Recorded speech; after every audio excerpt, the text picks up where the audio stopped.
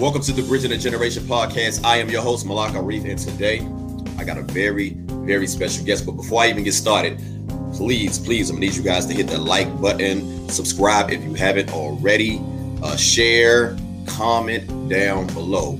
Definitely appreciate everybody's engagement. Engagement is very important for the YouTube algorithm, so I'm gonna give you guys an opportunity to go ahead and do those things right now. All right. Let's get into it. Coming to the Bridge of the Generation podcast platform, I have a very, very special guest. This brother is from my city. He's a legendary, iconic, cultural figure here in Washington, D.C. A member of one of my favorite go-go bands of all time, arguably the greatest go-go band of all time, but that's debatable. So relax.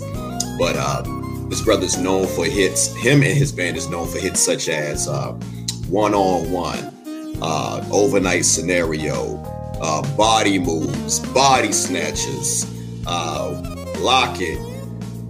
I mean, Work the Walls. I mean, the list goes on and on.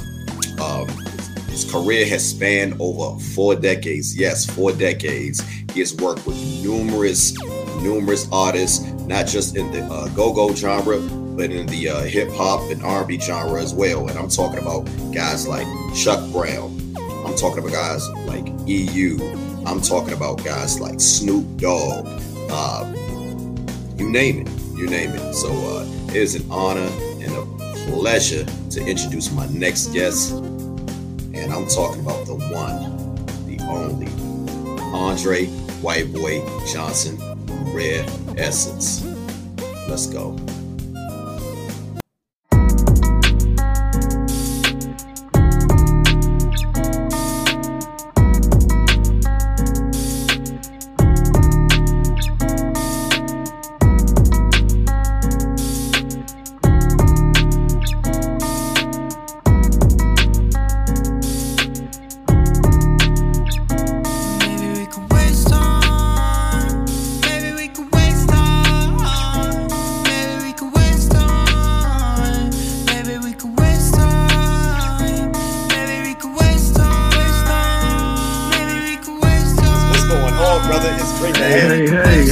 How you been, man? Nah, man, it's an honor. It's a pleasure.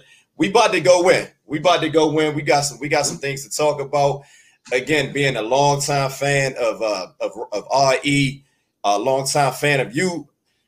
It's so many things that I want to touch on, and I feel that you are the statesman, the elder statesman for me, for us to dive into these deep dive, these hot topics. Cool. Yeah, let's do it. All right. Well, first of all, how you been maintaining with this whole, I got to ask all my guests, how you been maintaining with this whole COVID-19, this whole pandemic craziness that's going on out here? Well, I mean, it's been a challenge because we're used to the week in, week out, performing, no doubt, for the last 45 years. So to be at home for this long, is definitely a challenge, but we try to make the best of it. Okay. Well, look, yeah. Do you ever, I always wanted to ask, when I get an artist like yourself, do you ever get tired of like hearing your name like Andre, white boy? Because I just went to the last show I went to was I'm sorry, what was the last show I went to? This is pre COVID, was at Fast Eddie's. And you guys killed it as usual, but the crowd love you guys. You guys turned it out, man. But you ever get tired of like hearing your name in the crowd, like No. I mean, I try not to trip off of that too much. Okay. But no, I mean, you never get tired of the shine. Everybody loves that. No doubt. So looking back on your career, which has spanned over like, what we talking about, 40 years, 4 decades. 40 years, four and a half decades. Yeah. Does it really feel like 40 years? It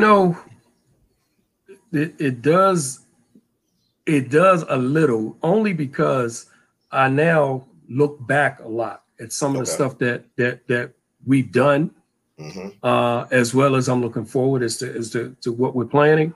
But for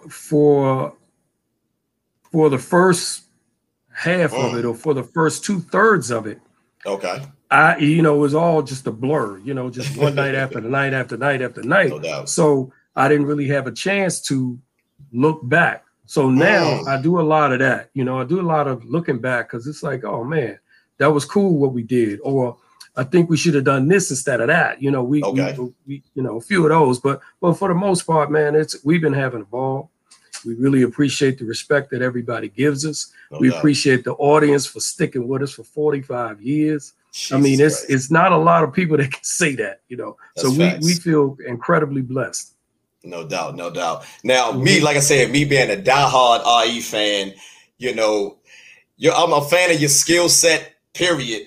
But before we dive into the story of RE, give me a little bit about your background and what inspired you to become a musician. So when I was young, like 10 years old, okay, I used to live in Southeast Linda Poland apartment complex. There was a band. Yeah, there was a band that used to practice, band of neighborhood guys. They used to practice in the rec center up there. And every time I would go, they would practice, you could hear them.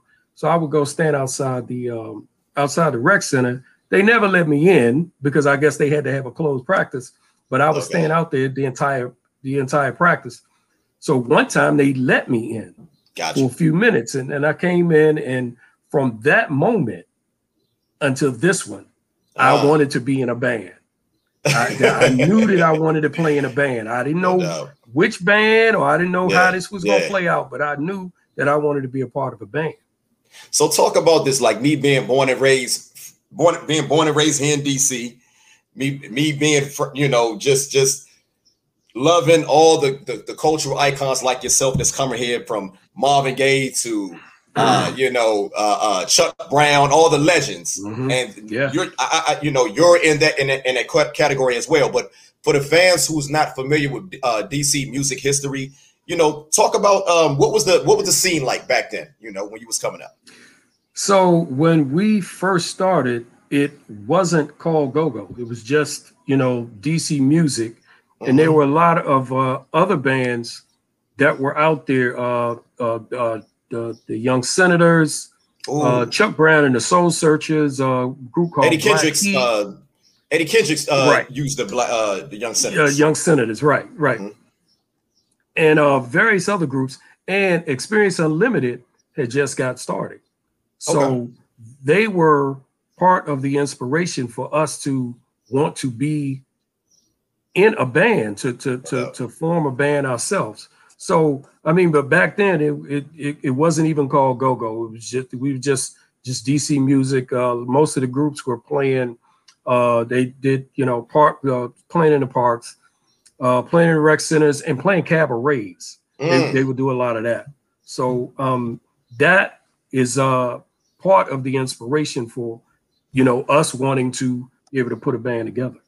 Okay. So a lot of people may not know this, but you and, like you just mentioned earlier, you and also Little Benny are both from Linda Poland. Right. Which is right over here off of used to be over there off of Southern Avenue. Southern Avenue, Bellevue Street. Bellevue Street. Oh, yeah. It's named after Abe Poland's daughter. His daughter, Linda Poland, right. Yeah. I have been knowing Benny since I was like 9 years old. Okay. We knew Benny. I just knew Benny from the neighborhood. Okay. And I knew that he played trumpet. So, I have been knowing Benny, his whole family, all of them. I knew out for, forever. So you guys started from my knowledge, you guys started in 1976. It's actually a little before that. I say 76 as a starting point, but it's actually a little bit before then. Excuse me, because what we were doing was, like I said, we were children, right? Trying to learn how to play. So we had to first learn how to play a few songs, and then put it all together. So the first year or so, so I'm gonna say like maybe 75 or mid to late 75, we were trying to learn how to play stuff. Okay. And 76, it kind of started to come together. Okay. And we just took it from there. So now, you know, a lot of us know, you know, Chuck Brown being what, you know, the originator of go-go. Bustin' Loose came out in 79. But what would you say was actually the first go-go song? First go-go song? Right. I'm not sure. I've never been asked that question. So go-go, you know what? I'm not sure. The reason why I asked that, because I'm thinking of you guys. I know you guys and EU came out around the same time. I don't know who came out first, but we know Chuck was like the originator. But when we think of the sound of go-go, a lot of us, we think of R.E. and we think of Chuck Brown. We think so. What I'm trying to say is, when you guys started back in 76, you guys wasn't playing go-go. What type of music were you playing? So we were playing R&B, soul music is what it was called back then. But we were playing songs that we heard on the radio, Earth, Wind and Fire, Parliament Funkadelic, James Brown, Al Green, all of that type stuff there. So that's where we started. Funk, Chuck used to play at the Maverick Room, which is over on 4th Street Northeast. Oh, yeah, by the old Zayers. Right there. he used to play. He used to DJ for Chuck over there on Wednesday nights. Okay. And when we were learning how to play in Miss Mac's basement, which is Funk and Foot's mother, while we were learning how to play, Funk said, "You know what? Y'all should play this." Chuck does this beat in between songs where he goes from one song to the next, and that beat, y'all should learn how to play that beat and try to make something out of that. So and Chuck explained that the reason that he did what he would do is play the first song and then go immediately into the beat of the next song that he's going to play while he's doing we're going to do this next one for this lady over here. We're going to say happy birthday to these people over here. Okay. While he's playing that beat, and then they would go into the song. So the beat never lasted any more than a minute. It was 30 seconds to a minute while he dedicate the song to who he's going to dedicate to, then get right to it. So around this time, Chuck wasn't even playing go-go. Would you? Is it safe to say that? You know what? He had the blueprint for what it was. So he was playing go-go. He just wasn't calling it go-go. Okay. Because what happened is, as he was doing that section of the songs, people gravitated to that part. Oh, okay.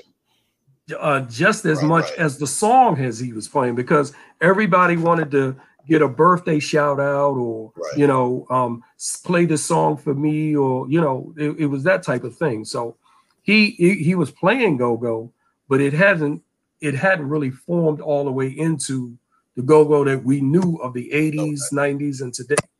Okay. So, because I remember, when I listened to the Bustin' Loose, that first album, I believe this is Chuck Brown's. This is maybe his third album, because I know he did Salt of the Earth back in early 72 with We the People and all those type of songs, which was funk songs. But then you had the Bustin' Loose album, and when I listened to that album, the song that really stands out, which we all know and love, is Bustin' Loose. But the rest of those songs, I noticed they don't sound like go-go songs. You got Never Gonna Give You Up, but the only song on that album is that, to me, that sounds like a go-go song, is Bustin' Loose. And that's why I ask you that, because I'm still trying to figure out, me being a long-time go-go fan, I can't really think of a go-go song that's before Bustin' Loose. See, that whole album is go-go, and partly because I heard most of those songs before he recorded them. So because he was playing them live. Okay. When we would open up for him. Okay. All of those songs, If It Ain't Funky, Game 7, all of those songs. Okay, my bad. He was playing. If It Ain't Funky, it's a go-go song. My bad. I forgot about that. Yeah, right. Okay, so all of those songs, were go-go songs. They just weren't the go-go that was played in the 80s. That was the very early, the very first stage of go-go right there. Okay. Those songs, that album right there. We the People was a soul album. That was soul music. Right. Blow Your Whistle, Blow Your Whistle record. That was a soul Definitely. music. We the People, of course. So, definitely. but Bustin' Loose with If It Ain't Funky, I believe I Got You Now, Game 7. It's a bunch of songs on there. All of those. I know he did a cover. Never. He did Jerry the cover. Butler. Yeah. Yeah, he did that cover. But all of those songs, that was the very first stage of go-go right there. It still wasn't called go-go at that time. Right. Okay. But that was the very first stage of it. Okay, so let's fast forward a little bit. So here we are with 80, 81. When did you guys transition from funk / rhythm and blues music to what is now known as go-go music? You know, because when I think of go-go music, I really think of you guys, Chuck Brown, EU, Treble Funk. So let's talk about that transition a little bit. So we started to pick up on that beat in 77, really. In 77, we were practicing just the beat. We had to get the beat first. Okay. So that's where we picked it up, and we started to add our own flavor into it. Chuck had a Congo player who was playing a different type of rhythm, and I think Leroy played cowbell and Tillery played the tambourine. So they would do that on that beat. But when we started playing it, Jungle Boogie started playing a different type of rhythm. So if you listen to Chuck tapes even from the 80s, but if you listen to them from the 70s and listen to our tapes from the 70s, the Congo beat is way different. Way different. Yeah. I mean, way different. So then we had David Green playing cowbells, timbales, and he sang. He was a singer. Benny played tambourine a lot, and all of us, almost the whole band was playing percussion sounds. Right. That guitar scratch that Chuck does.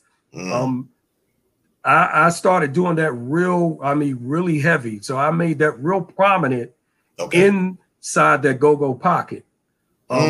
Chuck kind of kept it in the background, but when we started playing it, Funk was like, no, play that part right there and turn that part up. Okay. And I was like, okay. But us being musicians or trying to be musicians, we were like, this ain't no music. This is just, some sound. He was like, nah, leave it in there. Yeah, because everybody wants to play. But then as the pocket came together, right, then I understood what that was. I understood, sir. I understood exactly what that was. So that's when the percussion, the beat came together for us. Okay. With Funk, he would, when he's on stage, he would do the same type of thing that Chuck was doing. We want to say a happy birthday to this person or that person, and we want to send a special dedication out to this person or that person. But then Funk ended up having full-on conversations with people on the pocket. He's talking to people, hey, we missed you last night. We had a good time in there, didn't we? So-and-so. And he's talking to everybody in the building while we still riding the beat. Right. So that was how everything started to expand more. Okay. Funk really doesn't get enough credit, but he was the one that now we didn't want him to be talking all that time. Hey, that's my favorite lead of all time, man. Don't at me. I'm not. It's not up for no debate. That's my favorite lead of all time. Yeah.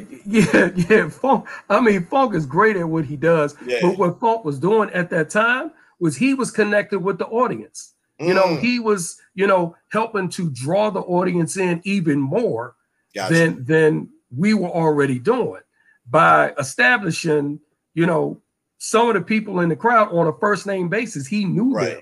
They knew him. Okay. And that's what made them come out even more, because it's like, they know who I am. So they're gonna play a song for me. They're gonna give me a shout out or whatever. So they made sure that they didn't miss a show. Did that kind of throw you guys off a little bit when he initially started to interact with the crowd like that? Because you guys are young and not, it's not like you guys been like a seasoned musicians at this point, Right. No, I mean, it didn't throw us off. We didn't understand until we saw the reaction. Okay. I think Funk knew from the break what he was doing. We didn't know what he was doing. So we were like, come on, let's go. Let's get to the next song.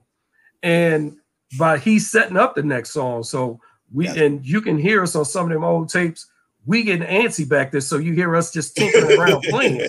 It's supposed to be just a pocket, but we back there tinkering around because we like trying to push him along. Right. But I mean, Funk knew what he was doing. Yeah. So around this time, how can I put this? Who was the de facto leader at this time of the group? Of Red Essence? Yeah. Funk. James Funk. Was the leader. It was him and Benny. They kind of had a dual role, but Funk was more of the leader. Okay. So listen, here we are. We talk about 1981, 82. You guys, songs start picking up a lot of steam. You guys playing all over the city. Names. What was some of the clubs that you guys first started playing? Here in DC. So when we first started, we were doing a lot of rec centers. Okay. So we would play at the Highland Rec, Linda Poland Rec, Barry Farms Rec, the old Barry Farms Rec. They got a new one now. Yeah, that old Barry Farms Rec that was small and tight and hot. We were in that. We would play at Savoy Elementary School, which is down the hill from Barry Farms, and places like that. To start off, as well as playing outside the parks and doing block parties and stuff like that. Talent shows, we did all of it. So around this time, did you guys have management, or when did that come? So we did. That came around maybe 1977, 78. We were practicing at Foots's house, him and Funk's house. Okay. And Miss Mac, their mom, had a little bit of music business knowledge. Okay. So we didn't really know what we were doing because we were young. So all we want to do was play. We ain't know nothing about no business. Right. So Miss Mac, Miss Neal, and Miss Mac's mom, they all said, well, look, we'll help out. We'll help you book your gigs, and you guys can rehearse here. We'll be at Miss Mac's house, and we'll book your gigs for you, and we'll take you to the gigs because none of us had a driver's license or a car. So we all had to be driven to the gigs that we would have that we would get. Okay. So 1981, 82, you guys come out with Body Moves, 101. Now, were these the first? These were the first Essence songs that I remember, even though I was born in 81. But growing up in Southeast, you could not escape those songs, even as a young kid. Now, when I remember growing up, those were like the hits. What was some of the hits that you guys had that was like prior to those two songs? So 101 is the very first original song that we've ever done. Okay, I knew I was 101, and that was I think that was around 78. Wow. The very first original song. Because to my knowledge, I thought that song came out like 81, 82. No, one-on-one had been out. We had been practicing one-on-one and developing the song since 1978. Okay, so that was basically when you guys released it. That was the first time that it was like actually recorded. Is basically what you're telling me. Yeah, we actually which recording are you talking about? Like Body Moves one-on-one. Okay, so Body Moves was we recorded. We did a session in 1980 that included Body Moves, Good, which is a song that Chuck wrote. That's my shit right there. Get on the Wagon and One-on-One that we did a studio session at Sigma Sound Studios in Philadelphia. Ooh. We recorded those 4 songs. That's what the OJs and all them recorded. The OJs, Lou Rawls, all this, a whole lot of people. Talk about Chuck that experience, man. That's crazy. Chuck recorded Bustin' Loose up there too. What it was he knew that studio because they spent a lot of time there. So when we called him and said, "Yo, can you produce our record for us?" This is Philadelphia. Yes. We called him and said, "Hey, we got this song that we're developing. Would you produce it for us?" And he was like, "Yeah, I'd love to do that." So he came to a bunch of rehearsals and helped us to organize the song and really tighten the song up, because his big thing was when you go to the studio, you go to record, you don't go to practice. Exactly. So we're gonna learn this song and practice, and then when we go up there and hit record, you should be able to do it, with no problem. So he came by Miss Mac's house a bunch of times, helping us to organize and put the song together. We put this, and then we did the session and went up there and did it. Now, to my knowledge, I heard that it was supposed to be an album or an EP that had Body Moves, One-on-One, those other songs that you just mentioned, but it but it never came out. What happened with that? So those were the first 4 songs of the album. We were recording 8 songs. They were going to be the first 4, and then we were developing 4 more after that. But what happened was there was the demo tape that we did with those songs on it. As soon as we got back to the city, somebody leaked the demo tape, and it was all over the street. The unfinished songs, the unfinished tracks were all over the street. So we decided, all right, well, what we're going to do is finish these 2, Body Moves and Good. We're going to finish those, and we're going to see about Get on the Wagon and One-on-One. But we're going to finish these here because we were already really on our way with those 2. Those 2 were pretty much done. We just hadn't recorded everything for it, but those 2 were done. So that's what happened. Since the tape got leaked, that whole plan blew up. Let's back up for a second, because that Body Moves, man, we got to talk about that.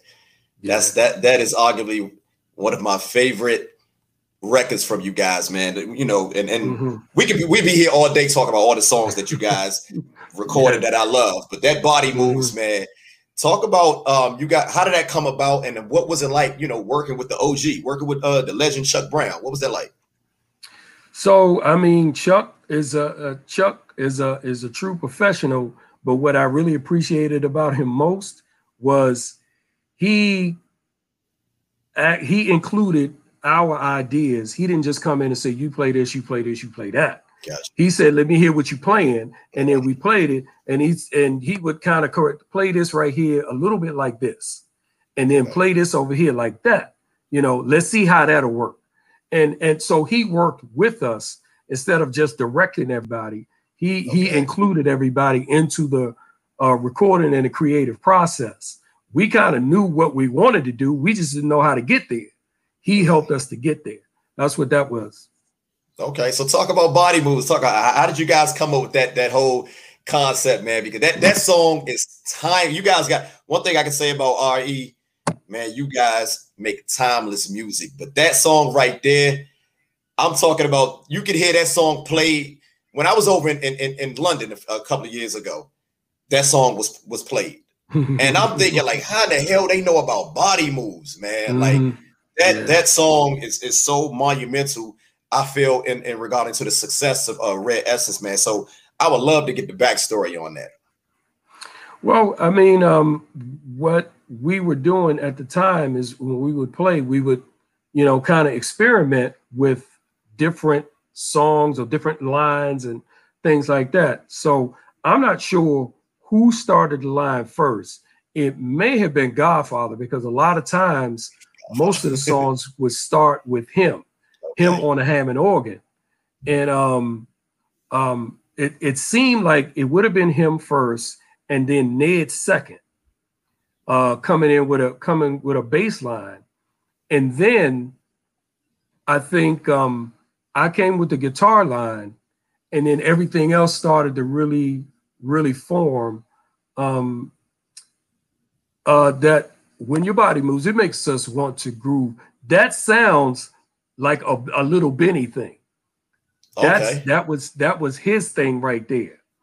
Because he was, I mean, that's all of his songs had that sort of feel to it. Gotcha. So I'm thinking that's how that whole song developed. That was probably the origin of it. It's been a while, so I know my memory's a little foggy, man. I totally understand. Right. So what was it like when you guys first heard your song? You know, heard that song like on the radio. What was that feeling like? Man, it was crazy. It was unbelievable because, well, it was unbelievable that we could even do our own record. I thought you had to have a record company to do your records for you. I didn't know that you could go in the studio yourself, record it, and release it yourself. Now, Body Moves again, real quick. Body Moves again was recorded at Sigma Sound, right? It was recorded at Sigma Sound, yes. Okay, go ahead. Yeah, so the first time we heard it, I mean, it was really unbelievable because it's like, yo, that's really us on the radio. That's us. People are really buying our record because when it first came out, people bought the record and then they would bring the 12-inch to the show for us to sign. Wow. And I was like, oh, okay. You know, this is all right. Oh man. I know that had to have been like a crazy feeling. So, you know, talk about those early years, man. A lot of us want to know, like, what was it like, man? We talk about the Maverick Room, Northwest Gardens, you know, the Kitty Cabarets, the Shelter Club. What was that, you know, just coming out of you know, here Southeast, and, you know, being in the upper echelon of bands. What was that feeling like, man? So it was always a good feeling when we performed. Our thing was just, we want to perform. We didn't know anything about the business. We didn't really know anything about, you know, being popular. Right. We just wanted to perform. You know, where's the next gig at? And is anybody going to be there? If nobody was there, that's fine. We still get to play. You know, that was our thing. But when people started to really pay attention to the band and follow the band, that was a great feeling because a lot of people were our friends already. And then we got even more friends with as the band grew. That was that was a really good feeling to have people to be, you know, just following you and wanting to be around you, and all the girls want to speak to you now, and it's all that type of. It was just great, man. We had a great time. So let's go back a little bit. Like when you guys came together, what was initially was the vision of the group? You know, because when I think of you guys, man, I think of a self-contained unit. But I would love to hear from you. What was the actual of Red Essence? So the vision was to be like Earth, Wind, and Fire. That's what that was. That's who we wanted to be. That was the group that we all loved the most. So as far as putting the songs together, the performances, the uniforms, the theatrics, the light show, all of that there was patterned after Earth, Wind, and Fire. You know, that's who we wanted to be.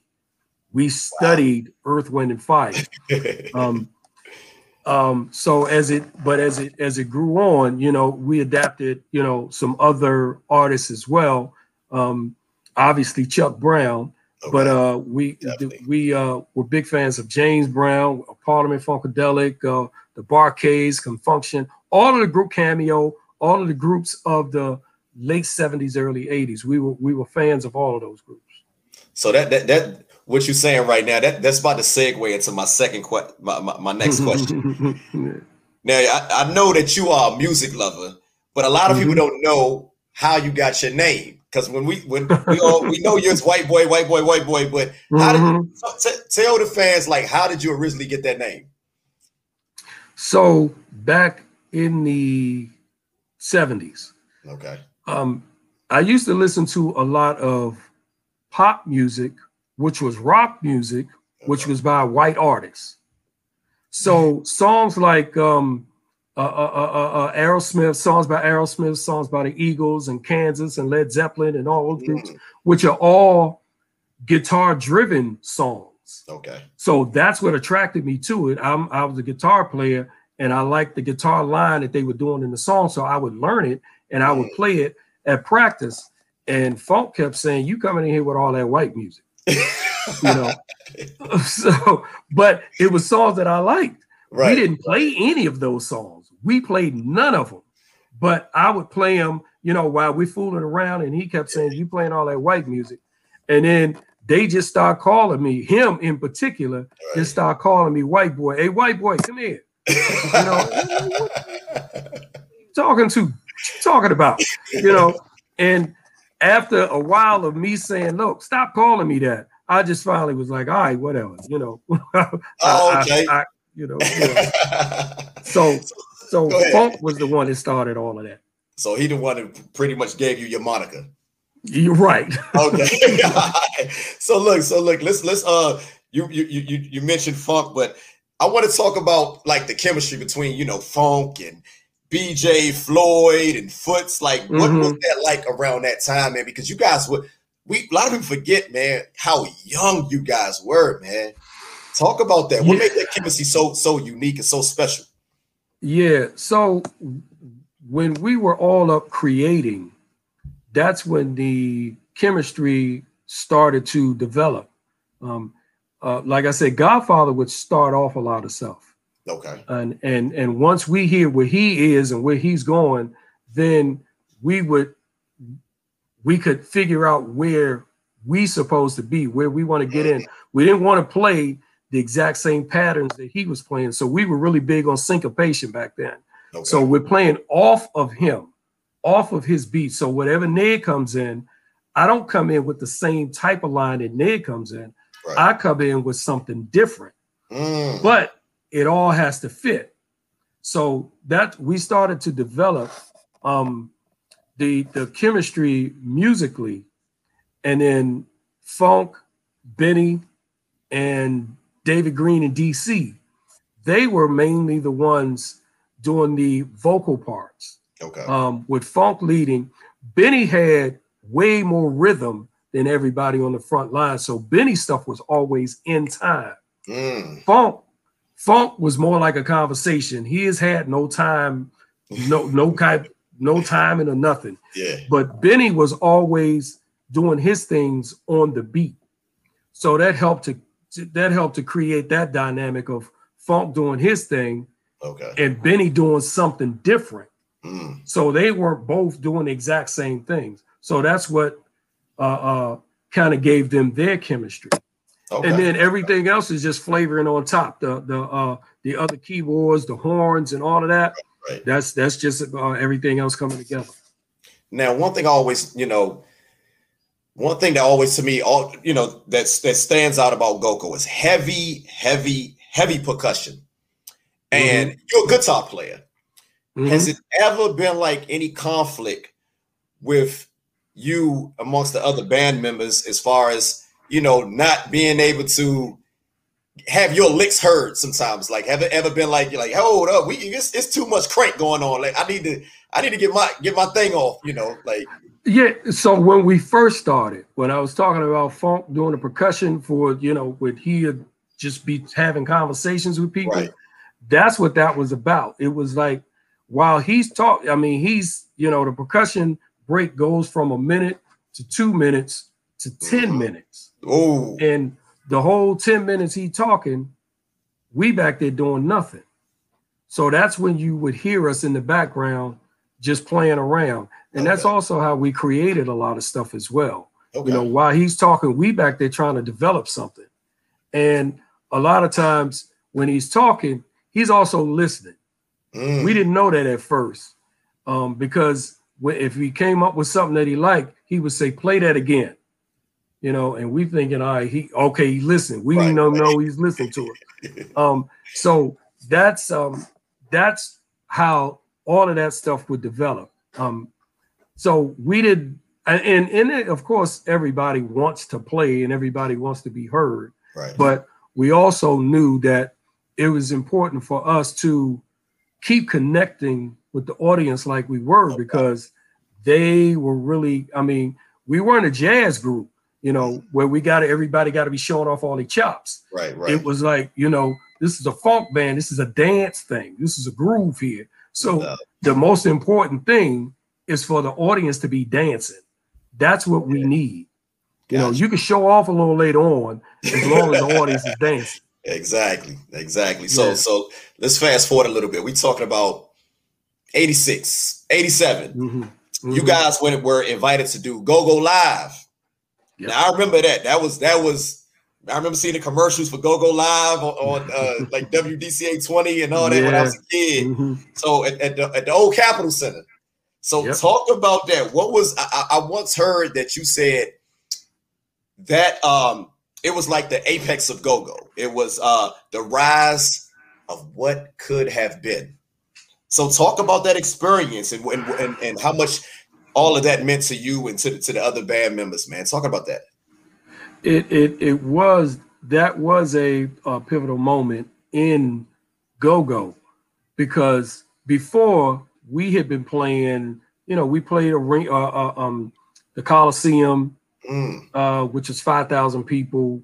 We would do the Howard Theater, the old DC Coliseum in Northeast. Oh, Washington Coliseum. Yeah. We would play that. We played the DC Armory a bunch of times. We had done the Capitol Center a few times before Go-Go Live, opening for the Bar-Kays and Cameo and a bunch of different people. But that was us. We were the first band on, so we were on while people were coming in, except for our friends who knew that we were playing, and then they would get there early enough so they could hear us. Okay. But we would that moment that we did Go-Go Live at the Capitol Center, we felt like, for Go-Go, for you to be able to put 6 or 7 Go-Go bands together, and we almost sold it out. I mean, there wasn't very many tickets left. Now let me say this, Andre, real quick. To those who don't know, the Capitol Center used to be a stadium in Landover, Maryland, where the Washington Bullets, the Capitals, Georgetown University used to play at it. They closed it down, tore it down back maybe about 20 years ago. So I just had to put that out there. Yeah, not only the sports teams, but every major artist, black, white, or otherwise, they played the Capitol Center. So the Rolling Stones, the Michael Jackson, Prince, Fleetwood Mac, all of those groups there, they played the Capitol Center. So that's how, and we have all this in the back of our mind, like, all these groups have come here and sold this place out. So for us to get there and have all those people show up for an all go-go show was just a phenomenal feat. And we were very, very proud of that moment in go-go, because everybody showed up with their Madness gear or whoever they were rocking at the time. So this was a true DC thing here. Yes, sir. everybody was just really excited about the gig, and everybody was just in tune with it. No doubt, no doubt. So, you know, around this time, hip hop started to take off a little bit, and you know, like when did you guys like start to, you know, infuse hip hop into what you guys do? Because one thing I always say about Essence, man, to me, and I'm biased. I'm biased because you guys are my favorite go-go band of all time. But you guys have the best original songs, you know, in my opinion. Yeah. So, but I noticed, you know, hip hop is taking off. So again, when did you guys decide to, like, you know what, let's start dabbling a little bit of this and a little bit of that, you know?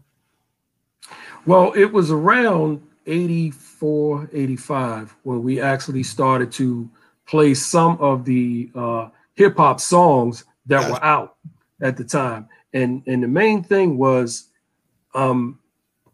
we would always add one or two cover songs into the set, but we would never play it like the record. We always played it our way. We always played it like we wanted to play it. So to take, do you know what time it is for an instance?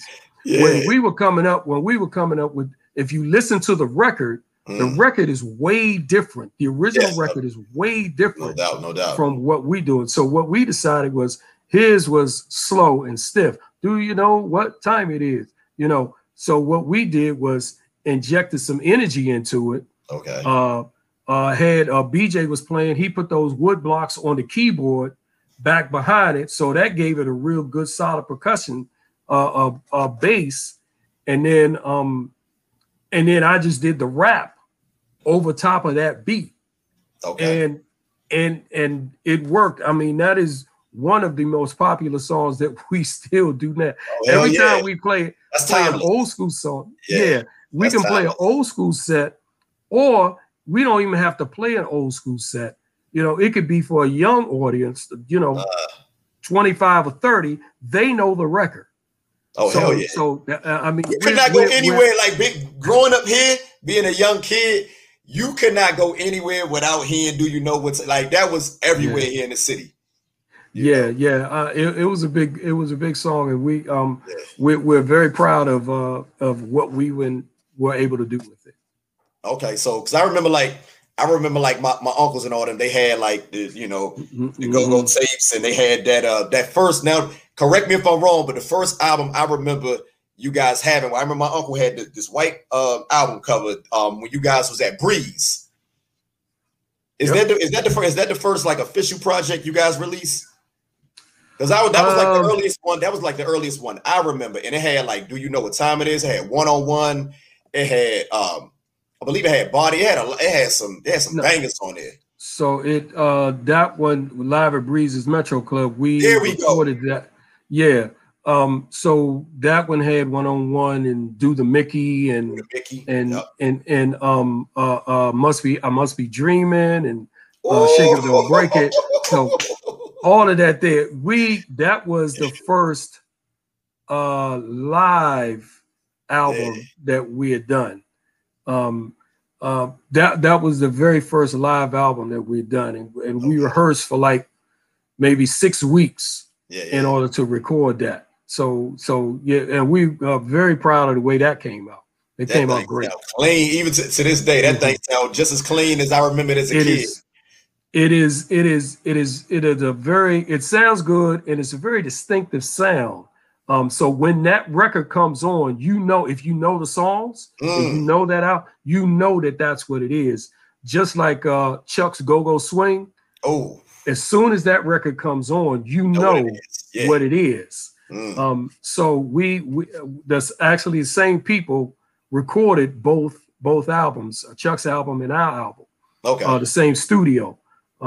But that we're really proud of the way that came out, because it stands up even today. They play it on the radio today against anything that's out there. Oh yeah, and it stands up. Hell yeah, stands up.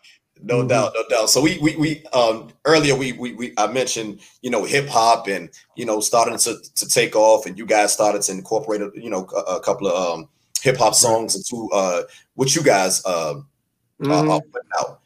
But a lot of us forget about this legend in the city out of Northwest DC, Dunbar High School. And I'm talking about the one, the only Fat Rodney, man. Talk about him, man. How did you guys link up with Fat Rodney?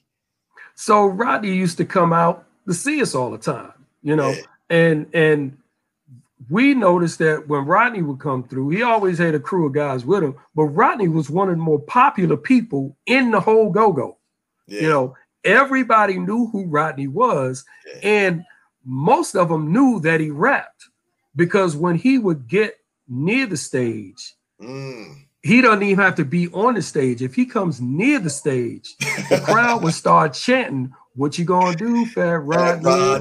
What you gonna do, Fat?" So that's when we figured out, okay, he's a rapper. You rapper, come on up, do your thing. Once he got up there and was just rapping, and he rapping off the top of his head, talking to the people in the crowd, and all of that there, you know, we became fans of his right then. So it was like, yo, every time you come through, you got to come up on stage and do it. You know, we told him, so yeah, come on out. We playing over here. We playing over there. And he would just come out. I want to talk about two iconic moments in RE history. You know, one of them is we speaking of Fat Rodney. One of them is you know, Fat Rodney when he battled DC Scorpio. You remember that night? Yeah. And the second one. Matter of fact, let's talk about that, because I've heard the recording. But take me back. What we talk about? 88, 89. What was that? What was that like, man? Take me back to that night. So I believe initially it wasn't going to be any type of battle. It was just one of them was going to rap, and then another one was going to rap.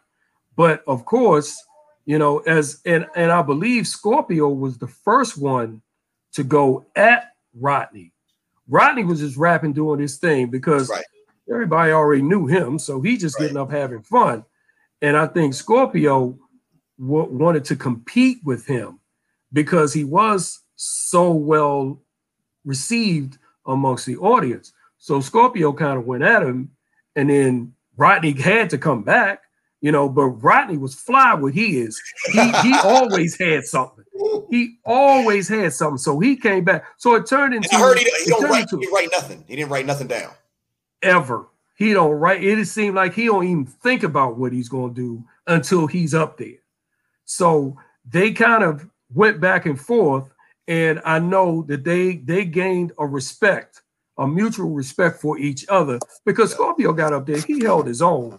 Rodney, you know, everybody already loved him. Everybody already knew him. And that's, so if there was a winner in that battle, I would say Rodney, because he was already more well-liked and well-perceived already. Okay. So the second iconic moment in RE history, I think you know where I'm about to go to, but it's that night of 1985. Funk and Skinny. Let's talk about that. Talk about what was you thinking when you saw that? Like, that was different. Like, let's be honest. What was your thoughts when that happened on that night in 1985? I was like, man, this is unbelievable that we up here in front of all these people. These people. Where was what club was this? Panorama Room. Panorama Room. Southeast. Mm-hmm. Yeah. Like, we in front of all these people. We supposed to be performing, and these two going back and forth with each other right here on stage on the mic, and all of us are back there. The band is still playing. Yeah. I'm like, man, I cannot believe this. And then we saw we were about to stop. Yeah. But Funk didn't want us to stop, because we were like, all right, well, this is, you know, we need to stop so y'all can settle this. Right. He didn't want to stop. He wanted everybody to keep playing. Yeah. I'm like, oh man, come on. And I mean, one thing led to another. And next thing I know, they well into it. And I was like, man, I ain't never been so embarrassed in my life. And then the next thing I know, that tape is all over the street. That's what I was just about to get to. I was just about to ask. So, how did you feel like? Damn, this was recorded. Like, what's going on here? Hey man, I was so embarrassed when all that came out, and when everything, because I started getting a bunch of questions. What happened? Who started what? Who hit who? You know, and I didn't want to be answering all that. That's stuff that you do in-house. In-house, you do that type of stuff. You do that at rehearsal. You know, work that out in rehearsal. When you get on the show, I'm pretty sure they had little, you know, during rehearsal. Everybody had y'all little, you know, disagreements. But it never spilled over into anything like that. Right. So I wish it had spilled over to that at rehearsal, as opposed to at the Panorama Room in front of all those people. Yeah.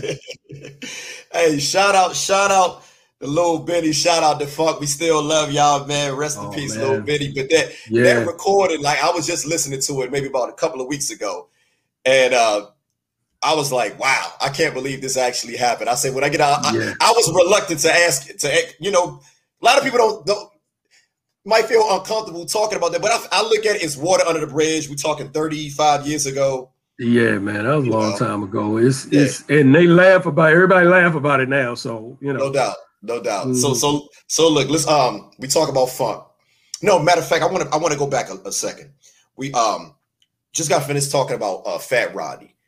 Mm-hmm. Talk about what was it like getting that phone call when you found out that Fat Rodney was killed at a Crystal Skating Rink. What was that? You know, take me back to that day, 1989. I believe like June. What was that like? It was rough. We were playing at the Black Hole that night. Excuse me. He was over at Crystal Skate, hanging out with some of his crew. But he was supposed to come up to the Black Hole. Oh. He was supposed to be coming up there later. But they somebody called up there and told Vic, him and his father used to own the Black Hole. Somebody told Vic that Fat Rodney got shot. And Vic kind of called around trying to see what was going on. And then he came up and told us. He said, man, Rodney got shot, but I'm not sure if he's dead or not. He said, but he got shot. He's over at Crystal Skate. So when this was during the halftime. So we had to do the second set. And then after we did the second set, everybody jumped in their cars and ran out of there. Going back over to Crystal, we went to Crystal Skate because most of us lived on that side anyway. Right. So we just made a detour up to Crystal Skate, and they had everything blocked off, wouldn't let us go in. And we saw a couple of people, and they told us, they was like, yeah, man, he didn't make it, he dead. So, I mean, it was rough because Rodney was a part. We felt like he was a part of the band. You know, I thought he was when I was a kid. I thought he was a part of our. I probably found out maybe about 20 years ago that he wasn't.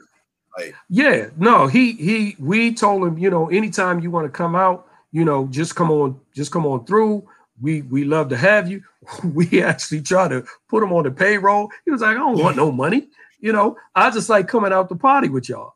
Yeah, so it that was a real devastating time, man. It was, you know, because he was not only a really, really good rapper, but he was just a great person. Everybody loved Rodney, man. Rodney come through the joint and the whole place light up. So you got to be a special person to get that, you know. And we miss him right now. Is a lot of stuff that we could be doing with Rodney right now, you know, that we really miss. And it's too bad that, you know, we can't do it. Talking to different, like, you know, the OGs that, you know, that's from here, brothers like yourself, man. They from what I hear, they say, man, he could have been that one, you know. He could have been. He had that type of talent, you know. Like you said, don't write nothing, you know, had the charisma, was fly as hell, you know, had the Moss Brown order. All of that. He was fly as hell, man. So but I'm glad you know, I got the opportunity to talk to you about this, brother, because I feel like, more of us, especially from the city, we should know about this brother. You know, I feel, you know, he's a legend in my eyes. He absolutely is. Man. So look, let's fast forward a little bit. Switch gears for a second. So, you guys had a record deal at one time with you know, Uptown Records, and prior to that, you guys had a record deal with Fantasy. So let's start with Uptown Records, and how did you guys get that? You know, I don't know if did you actually have a deal, but I know because I remember that that Locket was on the Strictly Business soundtrack, which was MCA in Uptown. So so talk about that relationship with you know, meeting Andre Harrell, and how did that, you know, what happened with that? So we met Andre at the Apollo Theater. We did a show at the Apollo Theater. I believe it was us, EU, Trouble Funk, and Biz Markie. Biz Markie was headlining the show because he had two Nobody Beats the Biz, and he had a song called Picking Boogers. I remember that. Man, people just went crazy for it. So we performed up there, did 2 shows, and while we were there, in between the first and the second show, Andre Harrell comes backstage and said, "Hey, I want to talk to y'all about, my name is Andre Harrell. I got Uptown Records. I want to talk to y'all about being on my label." So we were like, okay, cool. And we were thinking, well, who was Uptown Records? So he had our, we would think hold on, Andre, y'all didn't know who Andre Harrell was at this time? Well, he wasn't Andre Harrell at that time. He only had Heavy D, and his I'll Be Sure record was about to come out. Oh, shit. So this was way before Uptown blew up into Uptown. Okay. I apologize, because I'm thinking, no. You know, I know Locket was on that Strictly Business soundtrack, which was Uptown. So I'm thinking, okay, continue. I apologize. Go ahead. Yeah. So we met him at the Apollo Theater. He said, you know, I love the group. I want to talk to y'all a bit about being on my label. We're like, okay, cool. So he came down. He came to DC and said, I want to see what it is y'all do. So he came down, came to the Black Hole, and it's jam-packed. It's jam-packed in there. Hold on. That's when it was Celebrity Hall. Celebrity Hall. It was Celebrity Hall. It was Celebrity Hall. He came down, Celebrity Hall, jam-packed. And he was like, oh, wow. I didn't know it was like this. So we was like, well, yeah, and he was like, well, how many nights do y'all play? At that time, we were playing 6 nights a week. So he said, are all the clubs like this? We said, yeah. So he was like, okay, well, cool. We need to work this out. So we signed to Uptown Records, and they wanted, from what they told us, they wanted a go-go group. Once we got to Uptown Records, we started sending them records, sending them songs, and and they kept saying, well, no, it's got too much of this or too much of that. What that all boiled down to was they didn't want a strictly go-go record. They wanted a hip-hop go-go record. So at the same time that Andre signed us, he hired Puffy, Diddy, as his A&R director, because he was going to Howard. And we already knew him because Diddy used to be a dancer for a rapper here called Vinny D. $55 Motel. It was Vinny D in the NY3. Oh yeah. Diddy was one of the NY3. Okay. So he hired him and kind of put us together. And we said, okay, well, we recorded all these songs, go-go songs, and they didn't, every song that we sent up, they didn't like. No, it got too much of this, or it got too much of that. So we were like, well, look, it's it's been a while since we recorded a record, since we released the record, and we need to release new music down in DC to make sure that we're still, you know, can work. That momentum, keep that momentum. Right.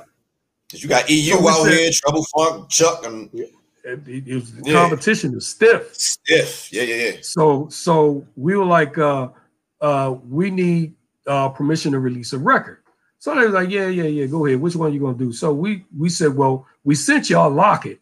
We sent it to them 3 times, as a matter of fact, and they didn't want it. We said the song Lock It that you don't like. Everybody here likes that song. I was about that's what? Yeah, everybody here likes that song. Yeah. So we were like, can we release that? They were like, yeah, go ahead. Yeah. So we put the song out immediately. That song started getting radio play. Immediately. Couldn't go nowhere without hearing that song here. Yeah. So I called him up. I was like, yo, you know, the radio stations love this song. You know, do y'all want to do something with it? He was like, well, we'll see. So then as the song started to spread, I mean, DC, Richmond, North Carolina, South Carolina, Atlanta, Pennsylvania, even parts of New York, we're calling them, hey, we got 5 stations playing a record. We got 15 stations playing a record. We got 25 stations playing this record. We just need y'all to come in and help spread it across the country. And they were like, yeah, okay, we'll get to you.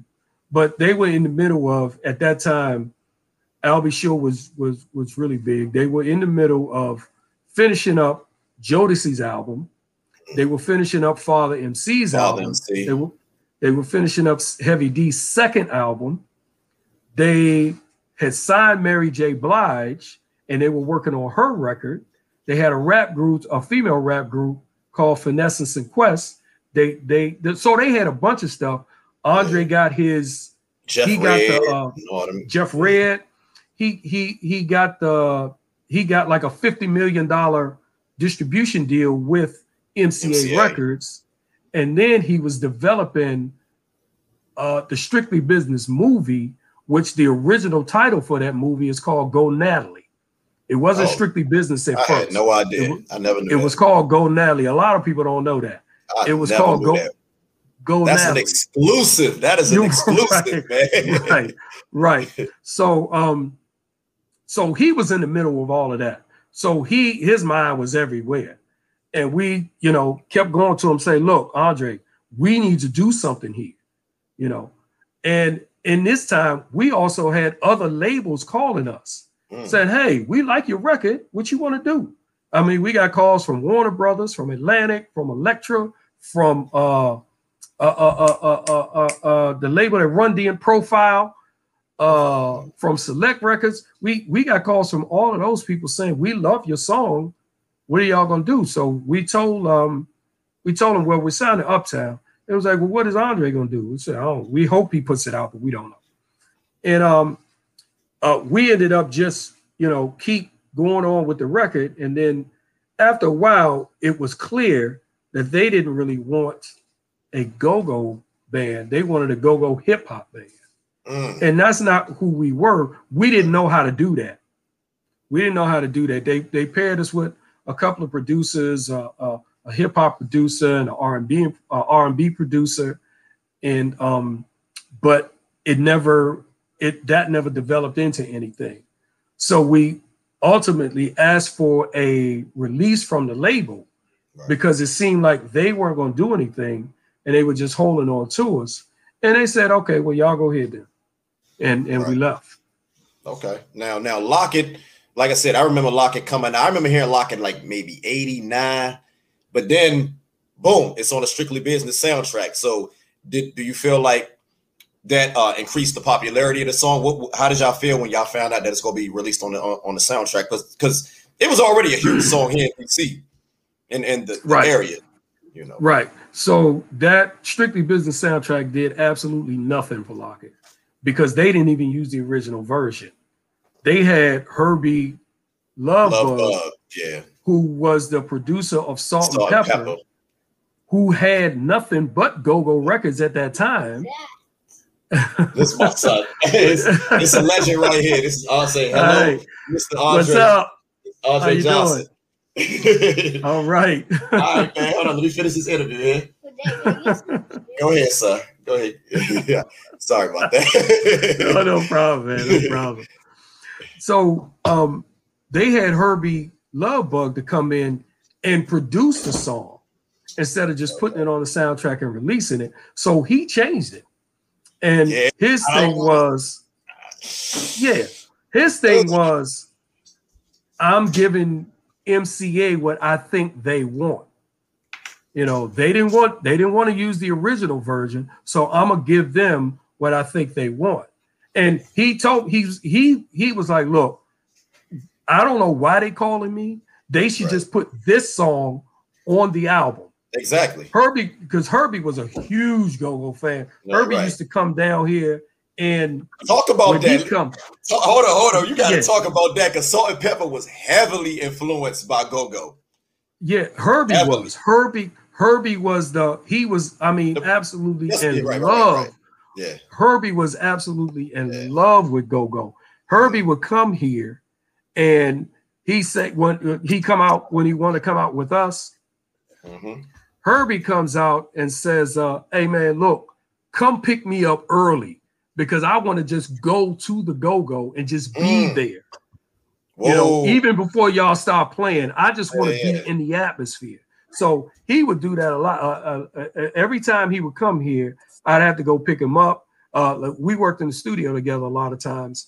Didn't really put a record out, but we worked together a lot of times. So every time he would come here, he would just fall in love with go-go. I mean, he would be in the club, all around the club, talking to the bartenders, talking to the photographer. He just talking to the DJ, talking to the people. We talking about the chapter, the RSVP club, and chapter, RSVP, the East Side. He used to love being down there. I know, like a lot of Salt-N-Pepa music is, you know, heavily influenced by go-go. Like what's It's Your Thing with EU, and I can go on and on. But again, my mic sounds nice. The very first song. That's a go-go song. They claim it's a hip.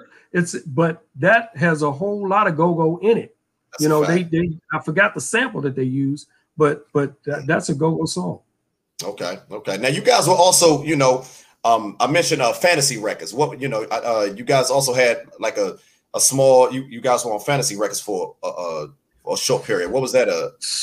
That was the very first record deal that we had. That was back in '81 when Body Moves came out. Body Moves did so well that they called us and said, yo, we like that song, we want to pick it up. So we said, okay, cool. And while we were in the middle of finishing up the album deal for them,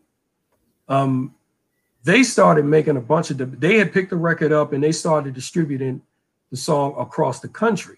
Okay. So it started to show up on the charts a little. But then they wanted us to stop playing as much as we were playing in the city.